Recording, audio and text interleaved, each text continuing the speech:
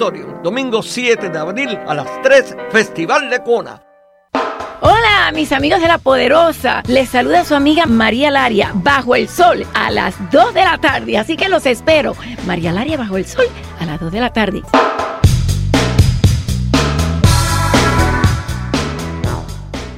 Es un avión.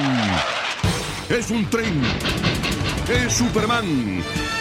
No, es Adolfo Móvil, el hombre en quien usted puede confiar cuando tenga un problema con su carro. Llamando al 826-9846. Porque Adolfo, mecánico a domicilio, sabe más que nadie de motores de arranque y de alternadores. Más de 20 años sirviéndole en el propio domicilio de usted con rapidez, eficiencia y precio razonable. Si su carro no arranca, llame a Adolfo. Soy Adolfo Móvil. Llámame al 305-826-9846.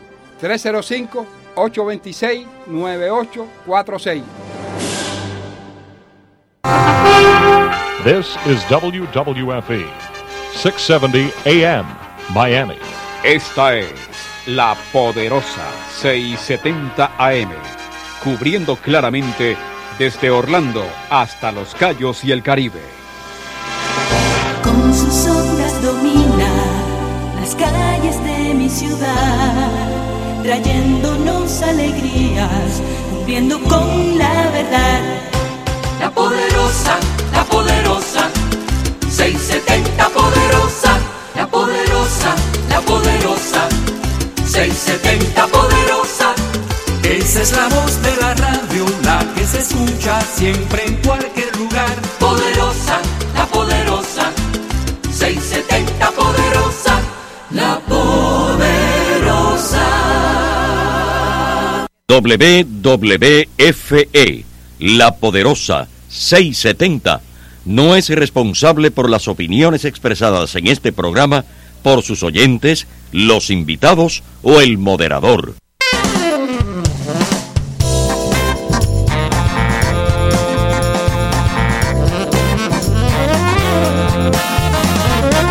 La Poderosa 670 les presenta Sawesiando.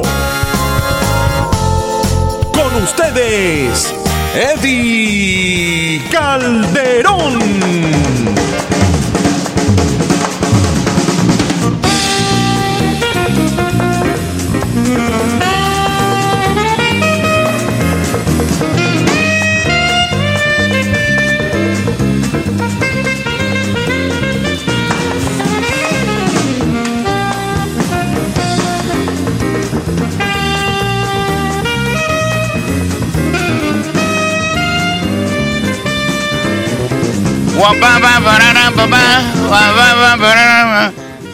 Dos minutos aquí en La Poderosa 670 AM. Lo primero que tengo que decir, bueno, estoy acompañado.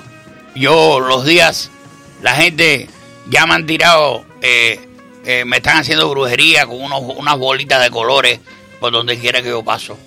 Porque los martes tengo a una excelente dama, que es Mabel Fajardo, aquí conmigo.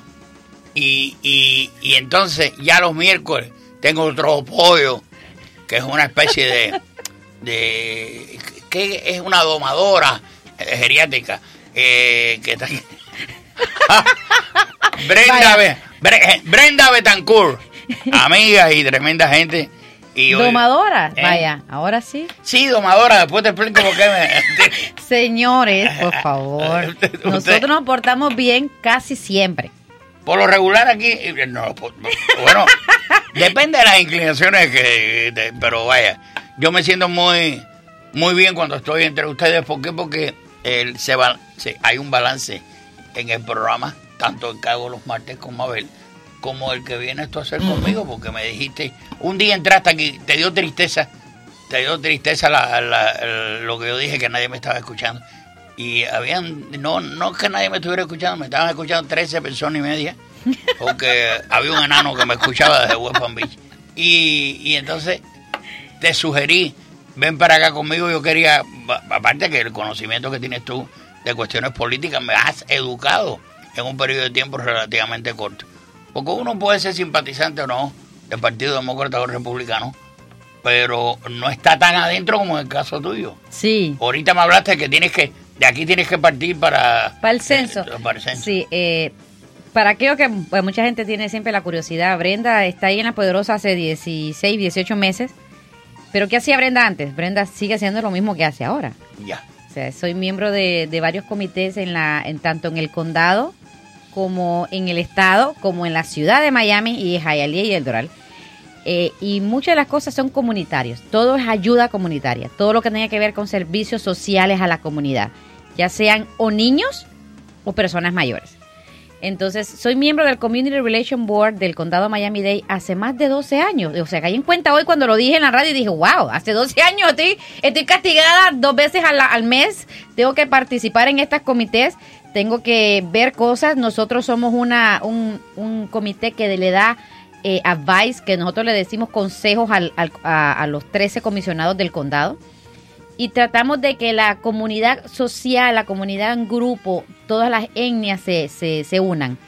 En nuestro grupo de comité somos 26 personas y hay desde personas judías, personas del lado de lo que es musulmán, católicos, LGBTQ. Las letras se me mueren porque yo sí que no, de la comunidad, o sea, habemos de todo y una de las cosas que nosotros hacemos es ver todo el proceso de lo que son situaciones en el condado con todas estas visiones. Claro. Entonces, hoy nos toca el censo. Hace 10 años trabajamos en el censo y lo importante que es que todos cuenten. 1% de la comunidad de Florida que no cuente en el censo del año que viene son $78 millones al año que pierde el estado de la Florida. Oigas. 1%. Un 1%. Un 1%. Y el año pasado, hace 10 años, nada más se contó un 65%. So, piensa eso. Lo que se perdió. Y exacto. La gente dice, ay, ya el tal servicio no lo están dando. Ay, tal cosa no lo están haciendo. Por ejemplo, muchas personas mayores reciben un subsidio para pagar su bill de la luz. Bajó bastante, porque aunque no lo creas, los niños entre 0 y 5 años, ahora que están en la escuela, se dan cuenta que 400,000 niños no se contaron. Por lo tanto, ese dinero para esos niños no está en el presupuesto en este momento. Claro. Al igual que personas mayores que piensan que no son importantes o que no importa si me cuentan, los FUSTAM han bajado. Ahora mismo hay una situación en muchos lugares del condado Miami-Dade donde hay muchas personas que le están cancelando totalmente los FUSTAM o le están reduciendo a un mínimo de $35 a $40 al mes. Imagínate tú, por persona. Hay gente que utilizan los... ¿Y qué sucede? Es que desgraciadamente cuando no se sabe cuánta persona pueda necesitar este servicio, porque todo se calcula a 10 años, lo vamos a hacer ahora en el 2020, pero realmente va a afectar todo hasta el 2030. Ya. Entonces, algunas veces nosotros a las yo tengo personas un amigo no que tenemos... le tumbaron los full stamp. No, yo tengo un montón que me han llamado. Y que ahora no puede tomar cerveza. Bueno, eso ya no tengo nada que ver en la cerveza ni nada de esas cosas. No, porque lo cogía él, lo Dios cambiaba y entonces... Digo, brother, yo lo siento porque yo ni bebo ni pero mira, con la fruta, con la piña, con la cáscara de piña, azúcar, lo guarda por 3 días y hace una sí. ¿cómo es que le dicen? ¿Cómo se dice en español? Llegó. ¿Viste que yo no soy la única? ¿Cómo es? Levadura. Sí, claro. Que le da no será cerveza, pero por lo menos con una piñita resuelve por lo menos medio galón. Galoncito, claro en 3 días ya tienes algo para... Quiero... Oye, Dios mío, mi madre me escucha yo dando recetas cómo beber alcohol. Me mata. Quería, tú sabes qué, te estaba escuchando y digo, qué cosa tan interesante que uno desconocía yo.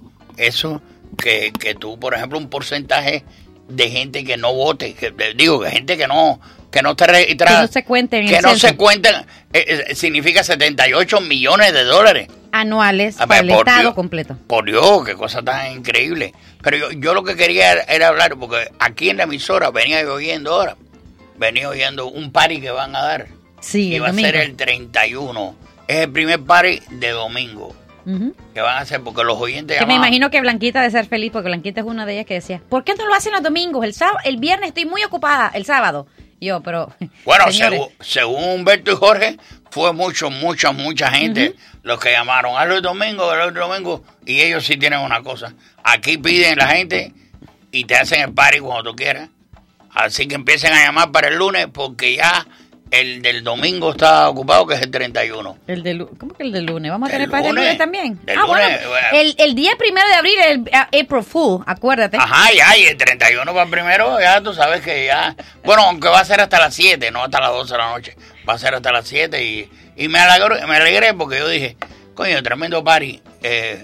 Y va a ser desde tempranito hasta las 7 de la noche. ¿Hasta las 7 dijo Jorge ahora? Ahora dijo Jorge hasta las 7. Quiere decir que la rumba... Las señoras, por favor, recuerden llevarse sus zapatitos bajitos, porque yo sé que todo el mundo entra elegante con zapatos altos y todo, y a la final de la tarde ya están bailando. La gente se va acomodando y todo eso. Sí. Y entonces, nada, cuando más adelante, cuando ya empiecen los paris los domingos, pues se hacen los paris el lunes. Porque tú sabes por qué se hace el domingo. Porque hay mucha gente que trabaja, como dijo Humberto, que trabaja hasta los sábados. Sí, señor. Pero entonces podemos hacer el party el lunes, aprovechando, y no vamos a trabajar, aprovechando de que como está el party andando, no Dios se va a trabajar. Mío, mira entonces, dónde viene la cosa, para no trabajar el lunes. Y el lunes la ¿Tú gente... le quieres hacer competencia a los españoles? El español tienen 4 horas de lonche. 4 horas. Y si tú estás parado en una tienda y es su hora de lonche, ellos te sacan y te dicen, no compró a tiempo, ya no puedo, y te cierran la puerta. Pero tú sabes y te sacan por 4 horas. ¿Y qué tú haces? Pero tú sabes qué, la vida es más larga y menos desaforada como la de nosotros aquí. Yo me acuerdo. Y por eso están con la economía. Bueno, no, yo no te digo desde el punto de vista, pero por ejemplo, tienen espacio, tienen tiempo. Aquí no tenemos tiempo. Aquí sí, se sientan a comer con toda su paciencia. Tienen tiempo. Tú dices señores, me acabo de comer unas papitas corriendo aquí con... Mira mismo, tú eres la prueba ahora mismo. Y una Coca-Cola que es mi veneno, que mi madre se trata de que yo no tome veneno, pero me encanta la Coca-Cola. Y trato de tomarme por lo menos una al día, porque antes tomaba más. Pero yo misma me acabo de comer una papita aquí, corriendo, porque salí de la ciudad de Miami. Claro. Llegué aquí... Y voy a estar media hora con él porque le digo, tengo que llegar a lo del censo para estar seguro que todas las personas que estén ahí, que necesiten información para que no... Lo que no queremos, y te lo digo así en general porque no sé si me comenté que ya me nombraron vocera del Partido Republicano en la campaña del 2020 del lado hispano. Okay. Así que no sé si eso es bueno o malo, porque algunas veces significa más trabajo y nada de plata. Bueno, me parece que eso es bueno, ¿no? No sé. Pero entonces, ¿qué pasa? Es que es muy importante saber cuántas personas hay en el país. Aunque sean personas, estamos esperando que la Supreme Court decida si va a ir el tema de que usted es ciudadano o no ciudadano o lo que sea. Es importante hasta cierto punto saber si hay ciudadanos o cuántos ciudadanos hay, pero no es la prioridad. El censo no le da información suya a nadie. Pero sí es importante saber, por ejemplo, que en una escuela... ¿Cuál fue el último censo que se hizo? En el 2010. En el 2010. Ya llevamos tanto tiempo ya. Desde 1920. Cuando se hizo... Se hace cada 10 años, sí. Ok. Yeah. Entonces llevamos bastante tiempo haciéndolo, pero también determina... estaban diciendo que el puesto que ahora tiene Donna Chalala lo quieren dividir si la cantidad de personas es más grande de lo que debería para dividir ese distrito congregacional y en vez de tener 1, tener 2. Ya, y poner otra caguama, otra persona muy chalálica. Lo que pasa es que está bien dividido. El de ella viene desde allá por Pinecrest hasta Miami Beach y decían que partirlo a la mitad y que sea el sur y la playa y parte de la Pequeña Habana. A nosotros siempre en la Pequeña Habana nos tiran del timbo al tambo. Nosotros nunca sabemos si terminamos con los de Miami Beach o con los de Pinecrest, que a la final la Pequeña Habana es la parte más pobre del condado y está rodeada de la gente que tiene más plata. Sí, es verdad.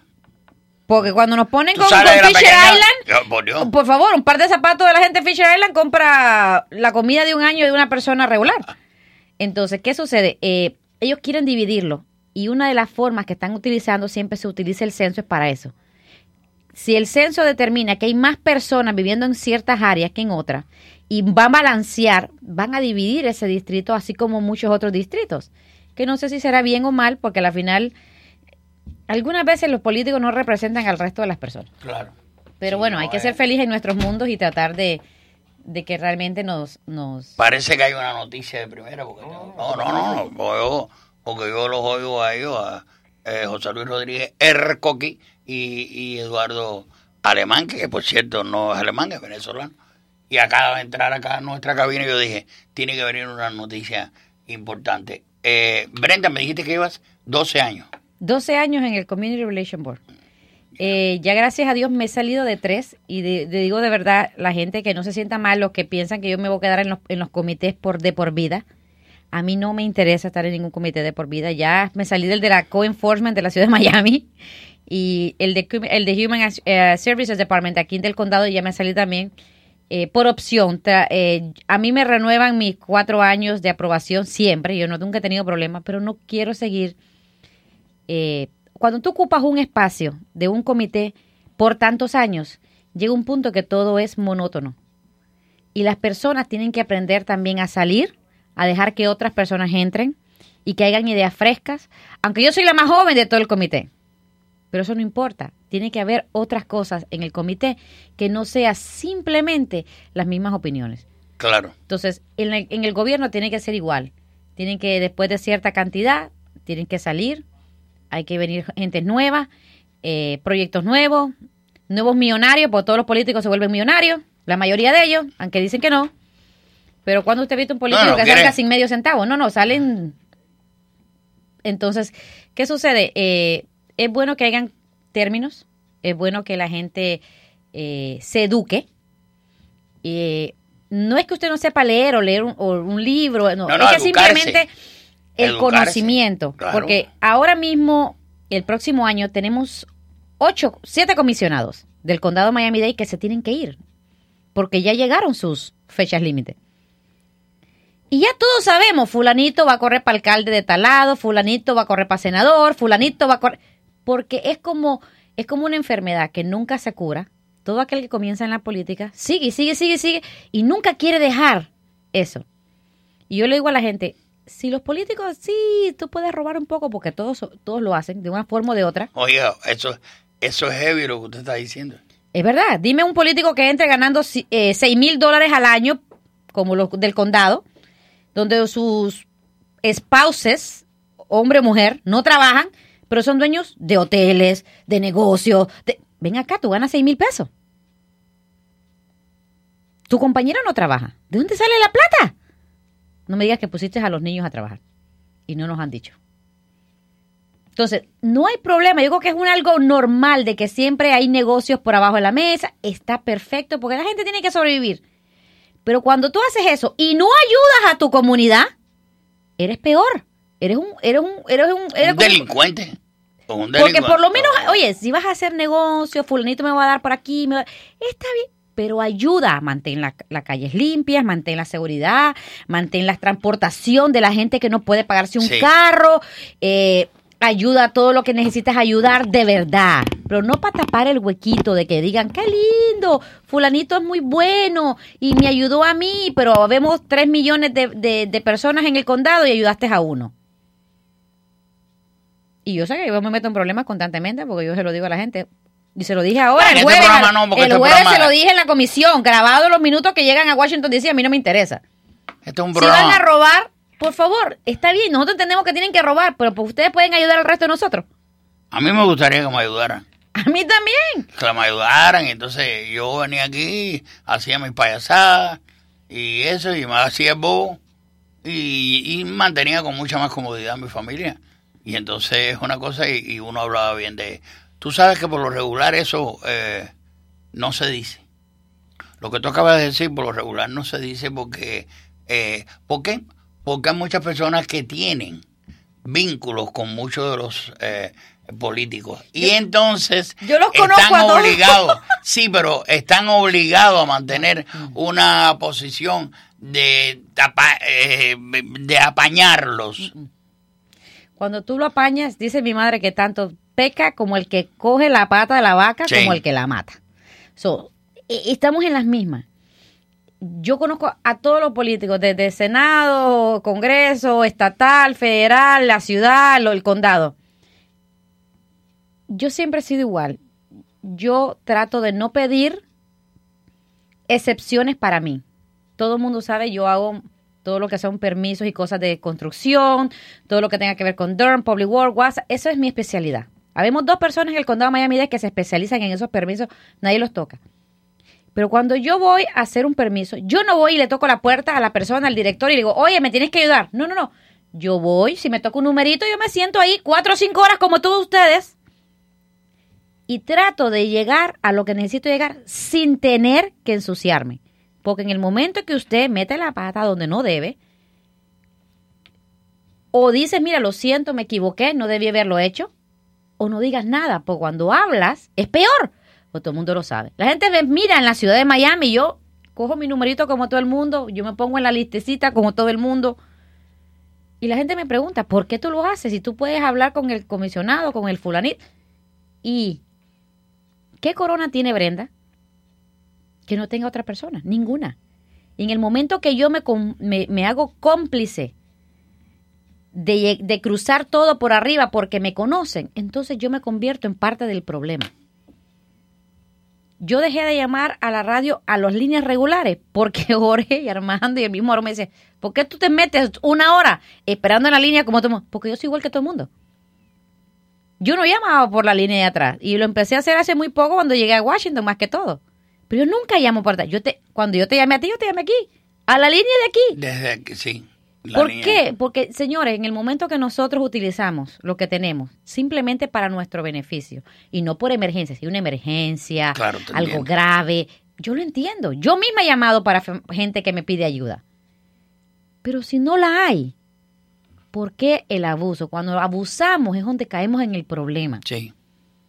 Tratemos de ayudar a todos y cada uno.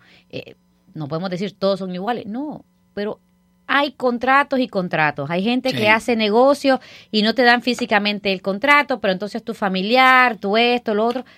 Todos lo sabemos y está bien. Eso es parte de ser, me imagino, la política. No lo sé, yo no soy política. Pero ayuda a la ciudad, ayuda a tu condado. Trata de proteger a las personas que necesitan de ti, que votaron por ti. Yo creo que yo nunca podría ser político. Yo imagínate, a mí en la primera comisión yo echo cabeza a todo el mundo y entonces vamos todos presos. Imagínate.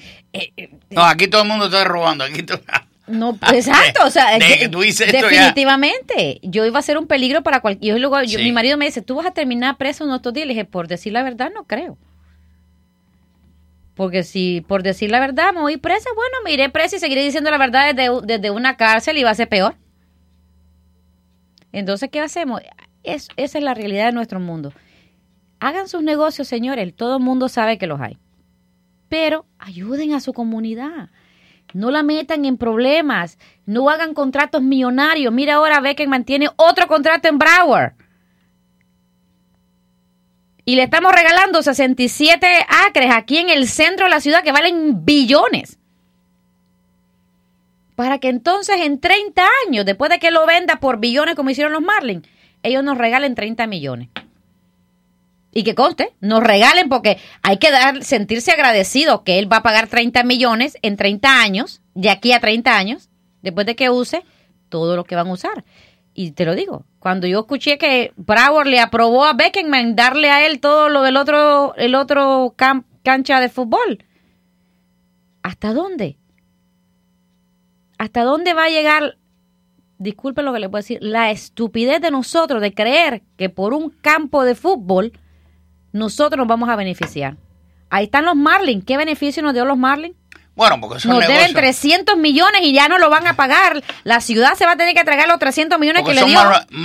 Son malos negocios que se hacen, Brenda, porque, por ejemplo, sin duda alguna, que una ciudad importante es una ciudad que tiene un ballet, que tiene una orquesta sinfónica, que tiene campos deportivos, que tiene equipos de grandes ligas. Lo que pasa es que en el caso de los Marlins fue un negocio muy chueco. Pero ¿y el del estadio en este momento que viene Beckham y no es tampoco ninguna ganancia? Pero me dijo un amigo mío que es gay, que Beckham está bueno. Y entonces, Beckham estará bueno todo lo que tú quieras, sí, pero eso no ayuda al resto. No, yo sé, pero... A menos que Beckham vaya a ir de casa en casa de todas las damas de la ciudad de Miami, es imposible. Me dijo el amigo mío, le digo, pero el tipo está bueno. Entonces le digo, bueno, Entonces por eso hay cierta condescendencia. Malos negocios los hay. Mira ahora dónde está la cancha de tenis, el Open. ¿A dónde está funcionando el día de hoy? En el estadio de los Dolphins. Ya la ciudad de Miami perdió los 30 años que se llevaron y haciendo el Open de tenis en Grandon Park. Ajá. Lo está haciendo. Pero una maravilla lo que vi yo lo vi por televisión.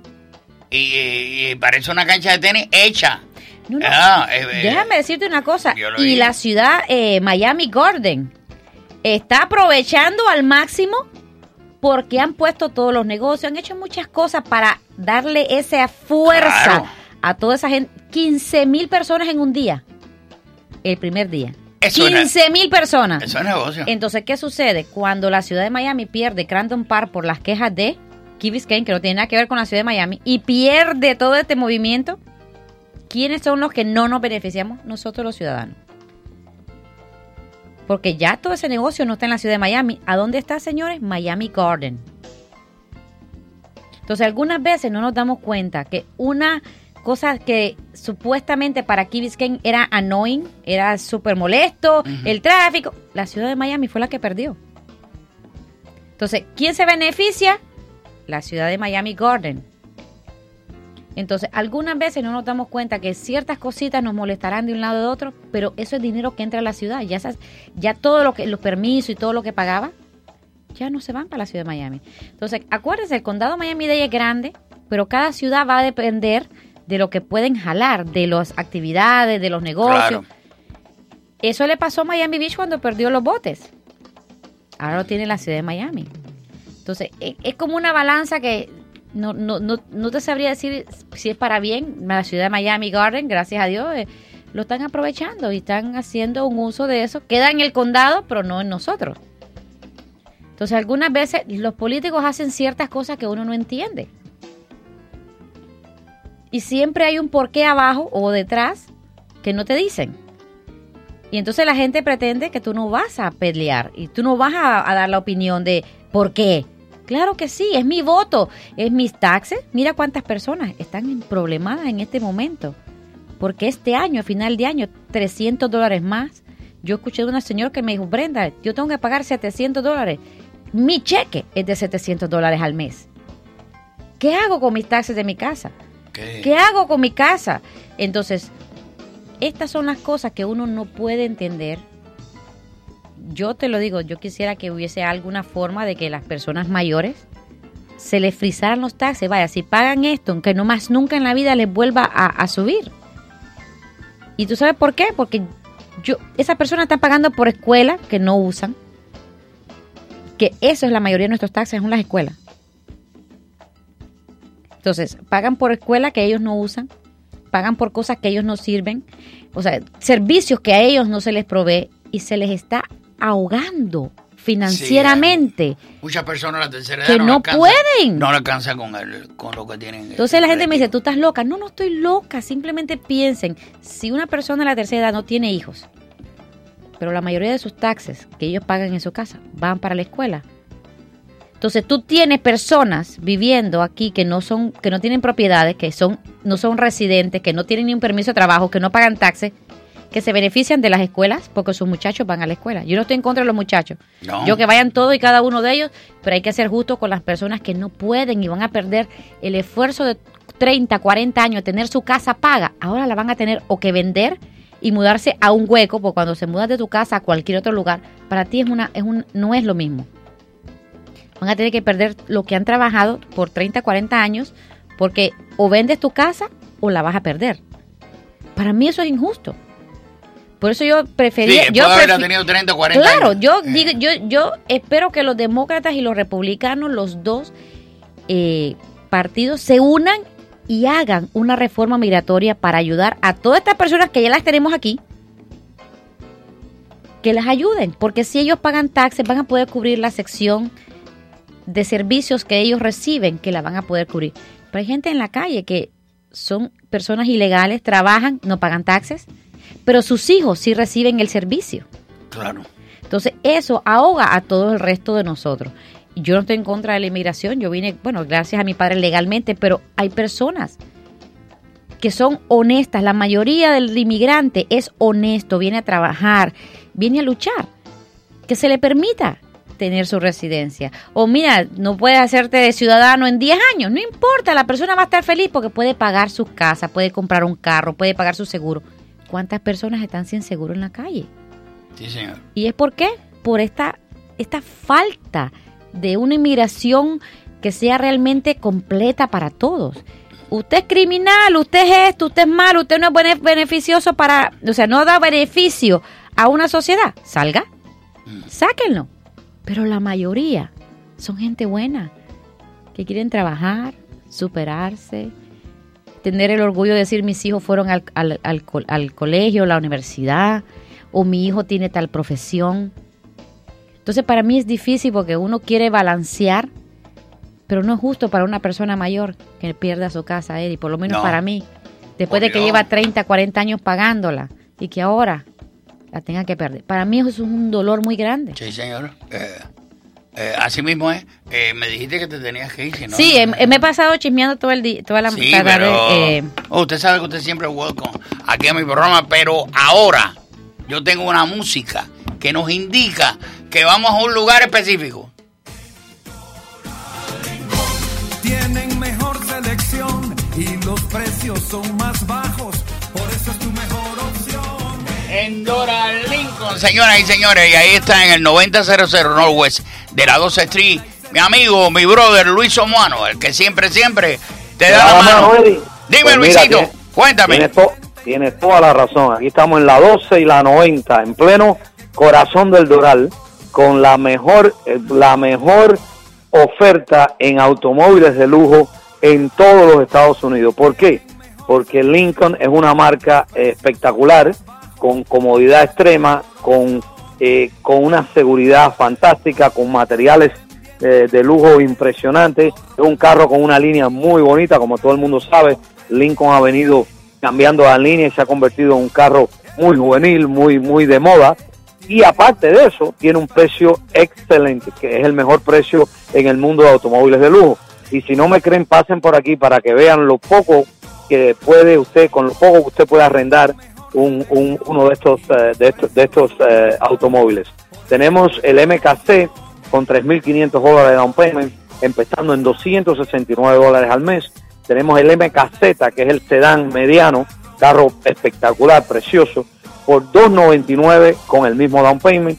Tenemos el nuevo Nautilus, que es lo que en realidad antes era el X, que viene a competir en el segmento ese de SUV mediano, donde está el GLE, donde está el BMW X5, donde está el Lexus RX 350, y ese auto lo puede arrendar también con $3,500 por alrededor de $329 al mes.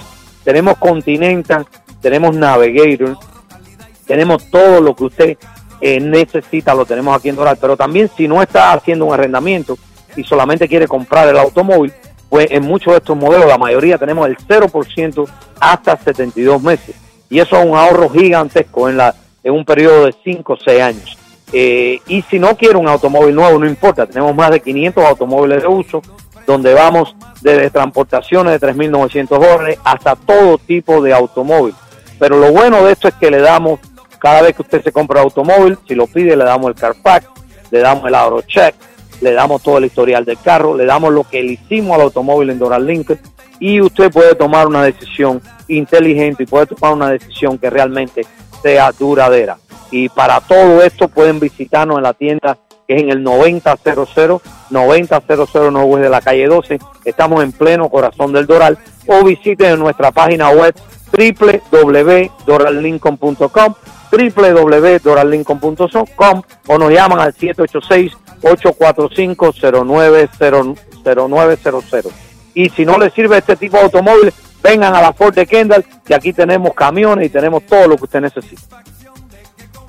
Sí, señor. Qué bien, Luis. Por eso, en el 9000 Northwest de la 12 Street, tengo mi amigo, mi brother, ese, Luis Somuano, el que siempre te da la mano, Luisito. Aquí estamos. Gracias.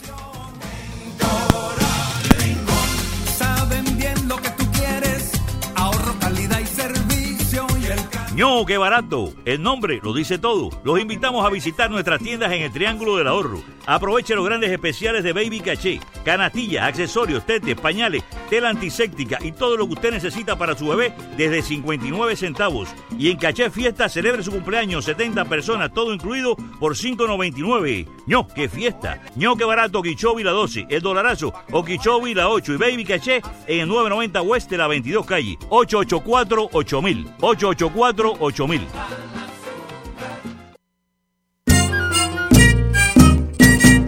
A la una no hay nada en la radio, déjate de tanta pretensión, quédate escuchando la radio, que por ahí viene Eddy Calderón. Si te encuentras aburrido en tu casa y algo bueno quieres escuchar, no te muevas de ahí, yo sé bien lo que te digo, Sawesiando te va a gustar.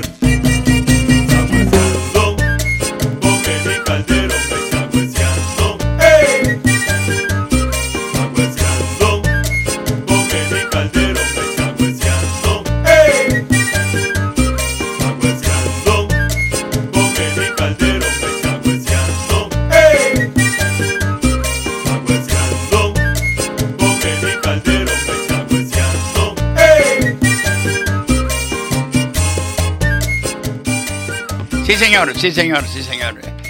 Hace unos días estuvo por acá un amigo, Daniel Baños, y nos trajo un criterio innovativo que lo traía directamente de Europa, que es el Chicken Ibérica. Chicken Ibérica es un sistema de diseños elegantes, diseños muy adaptables, variados de colores impresionantes. Este diseño es para la cocina. Aunque son simples, estas cocinas son simples, modernas a la vez y son prácticas. Cuando usted ve el arreglo que está haciendo con estos gabinetes que lo está poniendo en su casa y ve que pulgada a pulgada le da una mejoría en sentido general al contexto de su casa. Esta gente, Daniel Baño con Kitchen Ibérica, le transforman la cocina de su casa. Y ellos esto lo han hecho durante más de 10 años en Europa, y por eso ahora nos los vienen a traer acá. Usted está hablando directamente con ellos, y cuando usted habla con ellos no tienen usted compromiso de que ellos le hagan un arreglo, vaya a su casa y le vean todo lo que tiene que hacer completamente gratis, le hacen todo, le cuentan todo y lo hacen todo completamente gratis, la revisión de lo que usted quiere hacer. Y también tiene todas estas porque está hablando con los fabricantes. Por eso esto, a pesar de ser tan hermoso y tan práctico y unos colores tan bellos, usted es una persona que lo recibe a muy bajo precio, porque estamos hablando con los fabricantes. Nuevamente les digo, si no tiene dinero para hacerlo completamente, pues usted puede financiarlo, los Kitchen Ibérica, y puede llamarlo directamente ahora a Daniel Baño. Anota ahí el 305-873-0872. Ahí está el nombre de Daniel Baños. Y hace cocinas. Sí, señor. 305-873-0872. Kitchen Ibérica. Sí, señor. Ahora en América. 305-873-0872.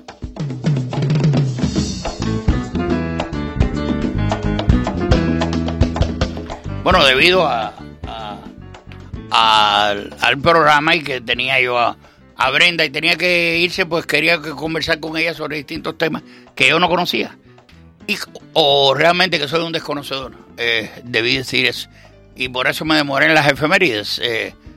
Aquí hoy es 20 de marzo, hasta las 12 de la noche. Un día como hoy, en 1179, Alfonso II de Aragón y Alfonso VIII de Castilla suscriben el Tratado de Cazorla. Un día como hoy, en 1811, nace François Charles Joseph Bonaparte, hijo de Napoleón. Este era un poquito más alto que papá y no era tan cornudo como él, porque Napoleón, ustedes saben que Josefina le daba durísimo. Ganaba batallas muchas, y perdía la cama. Bueno, aquí otra vez Napoleón, buena gente. En 1815 Napoleón entra en París proveniente de Elba. En 1852 se publica La cabaña del tío Tom de Harriet Stone. Un día como hoy también, en 1890, el canciller alemán Otto von Bismarck es destituido por el emperador Guillermo II. En 1896 los marines estadounidenses desembarcan en Nicaragua. Un día como hoy también, en 1950, nace William Hurt, actor norteamericano. William Hurt es un actorazo que ya está viejo, ya hace papeles secundarios y todo, pero fue aparte un actor que hizo muy buenas películas hace 30 años cuando estaba en las Flores. Es un actor que tiene pegado a 70 años, ahora 65, 70 años por ahí. Una película que dio mucho que hablar y fue muy interesante. Película que hizo con Raúl Julia, El beso de la mujer araña, The Kiss of the Spider Woman. Tremenda película. Tiene muchísimas. En 1956, Túnez proclama su independencia de Francia y prometió al gobierno francés no comer más tuna durante un periodo, eran 7, 8 años, no me acuerdo exactamente. Un día como en el 57, 1957, nace Spike Lee, director de cine estadounidense. Hizo una película ahora, cogió un Oscar por, no sé, si adaptación, no sé cómo fue. Payaseó mucho en el escenario. Spike Lee es buen director. Un poco racista, si se quiere, pero la película que hizo está buena. Esta película que mencioné creo que hace una semana y pico, que el que trabaja ahí es el hijo de Denzel Washington. Oigan la temática. El muchacho afroamericano, obviamente, trabaja con la policía y él se mete dentro de una fracción del Ku Klux Klan. ¿Cómo usted va a entender esto? Un negro metido en el Ku Klux Klan. ¿Cómo se puede hacer eso? Bueno, pues ahí está planteado en la película y es basado en un hecho real porque trabaja Angela Davis. Los personajes que interpretan son personajes reales de los años 70. La película está buena, sí señor. Un día como hoy, en el 58, nace Holly Hunter, actriz y productora estadounidense. Muy buena actriz, a mí me gusta mucho. En el 69, John Lennon y Yoko Ono se casan en Gibraltar. También un día como hoy, en el 80, se hunde el barco del que transmitían ilegalmente Radio Caroline, la primera radio pirata británica. Se hizo una película hace unos años, hace unos cuantos, ya más de una década creo. Se hizo una película basada en los sucesos reales sobre esta estación radial. En 1993, el presidente Boris Yeltsin disuelve el parlamento ruso. En el 95, miembros de la secta religiosa aún Shirinkio, bueno, aquí sí me troqué, Shirinkio, liberan gas sarín en 5 estaciones del subterráneo de Tokio, matando a 13 personas e hiriendo a 5.510. En el 2001, el Vaticano confirma la existencia de abusos sexuales a religiosas por parte de misioneros y sacerdotes. Lo de esto, aquí vuelven a tocar el punto otra vez. Esto es una cosa, esto es para pagar e irnos. Usted dice, bueno, son la gente que vive en tal lado porque son muy complacientes, el invento que usted quiera decirme, pero los focos de ejecutar episcopal, de religiosa, los abusos. Señores, uno de los abusos más grandes dentro de la sociedad es esto que hacen estos curas. ¿Por qué los niños no se rebelan? ¿Por qué a los niños les cuestan tanto trabajo decirlo? ¿Por qué lo tienen que decir 20 o 30 años después? Por una cosa que se llama miedo. No es lo mismo el miedo a un profesor de que imparte materia en una escuela, al hombre que tus padres, que forman parte de esa religión, lo aman por arriba de todas las cosas. Un hombre que es ejemplo a seguir, un hombre que es el mediador entre tu persona y Dios. ¿Cómo te quitas eso de arriba? ¿Cómo te quitas el miedo? ¿Cómo tú expresas esto a un tipo que te está abusando cuando tú tienes 8 años de edad? Cuando empieza con la sodomía. ¿Y cómo tú puedes campear con esto? ¿Cómo tú puedes alzar la voz sin temor de ningún tipo a un hombre que es el mediador entre los hombres y Dios? Es abominante. Señores, el abuso no muere aquí. El abuso no muere con el monaguillo o el niño que el cura abusa. El abuso sigue, porque hay muchas personas que son abusadas cuando niños y ellos mañana llegan a volverse abusadores motivados por esto que pasó en su vida. Fíjense en la cadena de abuso que significan esto. Y cualquier persona que me escuche puede notar un sentimiento anticatólico en mi persona. No hay sentimiento. Yo me crié, mi mamá murió a los 9 años. Yo tenía 9 años. Y yo me crié esa parte entre mi padre, mis abuelos, unos aldeanos españoles del norte de España, mi abuela del Padre Nuestro y mi mamá está al lado del ala de Dios y que las nubes y el carajo de la vela, cosas que yo mascaba pero no tragaba. Pero me crié en eso, amando a Dios de los católicos, como mi familia, el 90% era católico. Pero entonces tú dices, ¿por qué esta explosión? ¿Por qué tanta maldad? ¿Por qué tanta gente que no sirve? ¿Cómo yo voy a creer en una religión donde la comunidad de curas y sacerdotes de Boston han tenido que pagar millones de dólares por la cantidad de abusos que se dan? ¿Cómo yo voy a creer en esa religión que en Irlanda es de apaga y vamos lo que han abusado con decenas, con cientos de niños, en Australia, en Chile, donde quiera que usted va, los abusos son de ampángana? Y digo yo, ¿cómo yo voy a querer ese Dios que durante siglos ha permitido esto? Usted dirá, no es culpa de Dios. Digo, bueno, ¿es culpa de quién? De los hombres. ¿Y acaso estos hombres que están llenos de mierda, que están llenos de desvergüenza, que están llenos de cosas horribles, estos individuos no deben cambiar cuando tienen la Biblia en la mano, que es la palabra de Dios? ¿Acaso me van a engañar a mí, a Juan y a Pedro? Que han engañado a algunos, pero otros se desengañan y pueden ser lo más amantes de ese Dios de los católicos, pero te desengañan. Y llega un momento que lo que ves son estás mirando todo lo mal que hacen ellos. Y lo bueno, si es que hay bueno, pues lo omite. Este es un paño que se le ha tirado a estos grandes prelados durante muchísimo tiempo. Y muchos han fallecido y no han tenido que pagar condenas.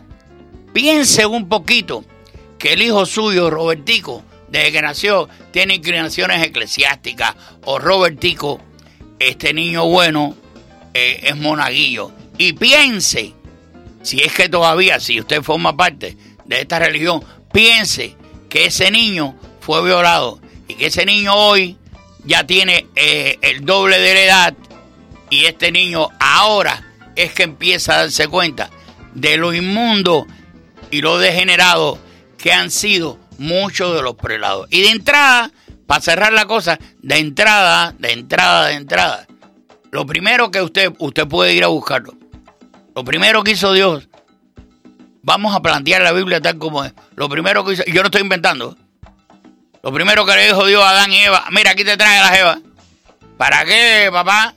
No para que hagas lo mismo con los animales. Mira ellos. ¿Y esto para qué? Para crecer, multiplicados y henchid la tierra. Así se lo dijo él. Yo estoy hablando de una versión antigua. Estoy bajito, ¿no? Y se lo dijo también, después del diluvio, a la familia de Noé. ¿Tú me entiendes? Y a los hijos, Sem, Cam y Jafet. Creced, multiplicado y henchid de la tierra. Así que lo primero que están haciendo ellos es negando con el celibato. Y sin embargo, están casados con Dios. Todos ellos, las monjas y todo, están casados con Dios. Ahora, pero tienen espacio para fornicarse a un chiquito. No joda, chico. No joda. Que sea tu hijo, ¿eh? Porque uno lo ve afuera sin nombre y apellido. Cientos de curas le hicieron daño a niños. ¿En dónde? En Boston. Ningún hijo mío vive en Boston. Ningún hijo de un amigo, Pero piensa que tiene nombre y apellido, que tú lo conoces y que es tuyo, para que tú veas lo que significa entre nosotros los hombres. La indignación, la molestia, el deseo de matarlos, literalmente, apoyándose en la inocencia y en la entrega esa que tienen los niños ante una cosa que ellos creen. Fíjate que horrible. Mira, aquí vuelve otra vez. Mira, me volvió con café. Dice que en el año 2003, guerra de Irak, una coalición de países liderada por Estados Unidos invade a Irak. El año 2010, vuelve otra joder. El Papa Benedicto XVI pide perdón a las víctimas de los curas pederastas de Irlanda. Estos fueron los irlandeses. Esos irlandeses. Por Dios, dice aquí. Mira, una cosita que tenía aquí. Yo tengo este solo programa. Si tuviera 3, metía la misma muela en los 3 programas. No, dice Barba, no, Calderón. Ya con este basta. Porque pero bueno, se lo digo a ustedes. En el año 2016, un día como hoy, histórica visita del presidente de Estados Unidos, Barack Obama, a Cuba. Yo, esa semana, me tomé un poquito de café. Esa semana, yo decía, algo va a pasar. Y tengo solamente un testigo. Ya no está con nosotros acá. Ya un poco le, amigo mío, que yo conmigo de Cuba y en el mismo vuelo y todo. Y dígole, brother, no de la familia, no cosa de familiar y todo, pero presiento de que va a pasar algo malo. Y el que esté de acuerdo con la política de Obama y con la política de Cuba, obviamente, va a hablar. Qué imbécil Calderón como dice que algo malo va a pasar. Al contrario, Obama fue a Cuba, pero para mí fue malo. Porque sin haberle dado Cuba a cambio nada, pues a mí fue malo. Él es muy complaciente, el compañero Barack Obama. Y cuando sucedió esto, un día como hoy, en el 16, él me llamó, mi amigo me llamó y me dijo, coño, estabas claro tú. Estabas claro porque tenías el sentimiento, y lo tuve durante una semana, ese sentimiento de molestia, porque algo grande iba a pasar y malo. Y no era una cosa familiar que uno la viera como una cosa íntima, una cosa muy, sino algo más grande. Y así recibí yo lo de Barack Obama. Porque lo de esta cosa de los pederastas y lo de la religión católica es una cosa que te puede gustar o no. Puedes haberte criado en ella o no. Pero los curas es una cosa. Y vean, señores, que eso sucede masivamente. Sucede en sectas religiosas, adventistas, en otras sectas. Pero la proporción de los galopantes fornicarios, esto. Señores, ustedes saben lo que es tener 68 años un cura y que se descubra que el tipo ha violado más de 200 niños. ¿Qué coño es eso? Vean, ¿en dónde vivimos? Y que durante toda la vida se han tirado paños a toda esta gente. Lo que le hacen es, lo sacan de un lugar y lo ponen en otro. ¿Acaso yo estoy exagerando? ¿Acaso yo, porque soy un tipo que pertenezco a otra religión, que no tengo ninguna? ¿Acaso yo soy un irreverente, un tipo que no tengo ni cultura, un tipo que no amo a Dios? Pues nada de eso existe de mi parte. Lo que existe es la indignación por los altos prelados, por los altos funcionarios, cómo se tapan unos a otros en la religión más grande de Occidente. En la religión que supuestamente salió del cristianismo primitivo, que no es así. Sí, señor, después de tantas sectas que hubieron y todo, esta es la que impera, hoy por hoy. Pero, señores, no sé, comencé el programa con Brenda y iba para otro lado, pero me indignó tanto estas cosas que uno tiene que oír y ver. Y Dios quiere que muy pronto, pues toda esta gente lo tenga que pagar. Y que usted, si se casó con Dios, que se case con Dios. Mira, esto me están llamando aquí.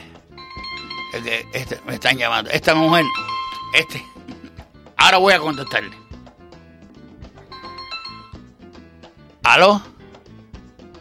¿Qué pasó? Bien. Miriam, tú sabes que a mí me escuchan muy poca gente. Yo necesito gente y amigos míos que me escuchen. Pero no me estás escuchando hoy porque yo termino a las 2 de la tarde.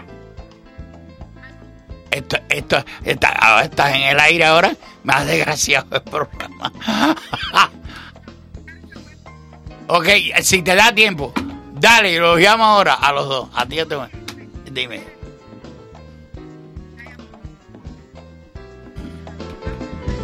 Vamos para Marín, ahora mismo. Terminando esto, vamos para Marín. Dale, allá los veo. Sí, señor. Claro que no podían oírme porque estaban en otras funciones y nos vamos a encontrar allá en Marín.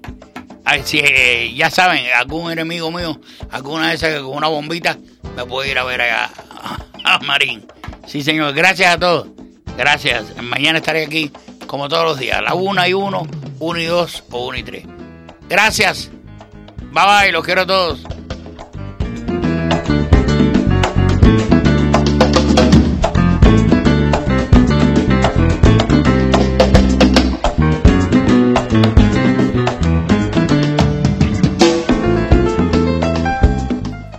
La poderosa 670 presentó Sawesiando. Los esperamos la próxima con más entrevistas, más locuras, más personajes, con más de Eddy Calderón.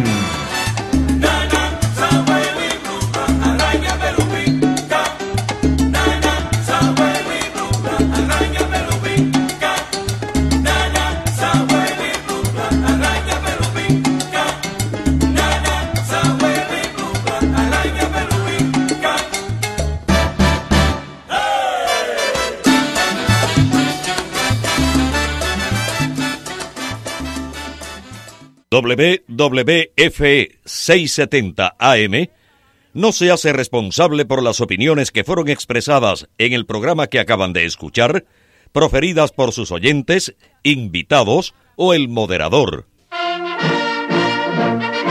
Vea el próximo domingo 31 de marzo a las 4 de la tarde el documental Cuba Satélite 13 en el Teatro Manuel Artime, que está situado en la primera calle y la avenida 9 del Southwest. Vea en el documental los abusos de los hermanos Castro en contra del pueblo cubano, de cómo convierten un país próspero y progresista en un país miserable. Más información 305-812-6300. Quinta edición de La Pasión de Cristo, en inglés y español, sábado 20 y domingo 21 de abril, totalmente gratis. Información 954-892-9197. Registración en hollywoodpassionplay.com. Hola, les habla su nutricionista licenciado Jesse Gutiérrez y quiero invitarlos a escuchar mi programa Su Salud. Para los últimos descubrimientos en la ciencia de salud y nutrición, sintonice Su Salud aquí en La Poderosa. Los espero. Miércoles y jueves a las 11 de la mañana. This is Stacy on her motorcycle. What an incredible view! And this is Stacy off her motorcycle. Does this have sucralose in it? On her motorcycle. Oh, the wind in my hair! Off her motorcycle. It's pronounced et cetera, not etc. On. Woohoo! Yes! Off. No. You're better on your bike. And with basic policy starting at $75 a year, quote today at Progressive.com. Progressive Casualty Insurance Company and affiliates. Annual premium for basic liability policy not available in all states. Miami se une al grito de libertad del bravo pueblo venezolano en una jornada de recolección de fondos y ayuda humanitaria junto a grandes artistas. Este sábado 23 de marzo, de 2 a 8 de la noche en el Bayfront Park, todos unidos por Venezuela en un solo corazón.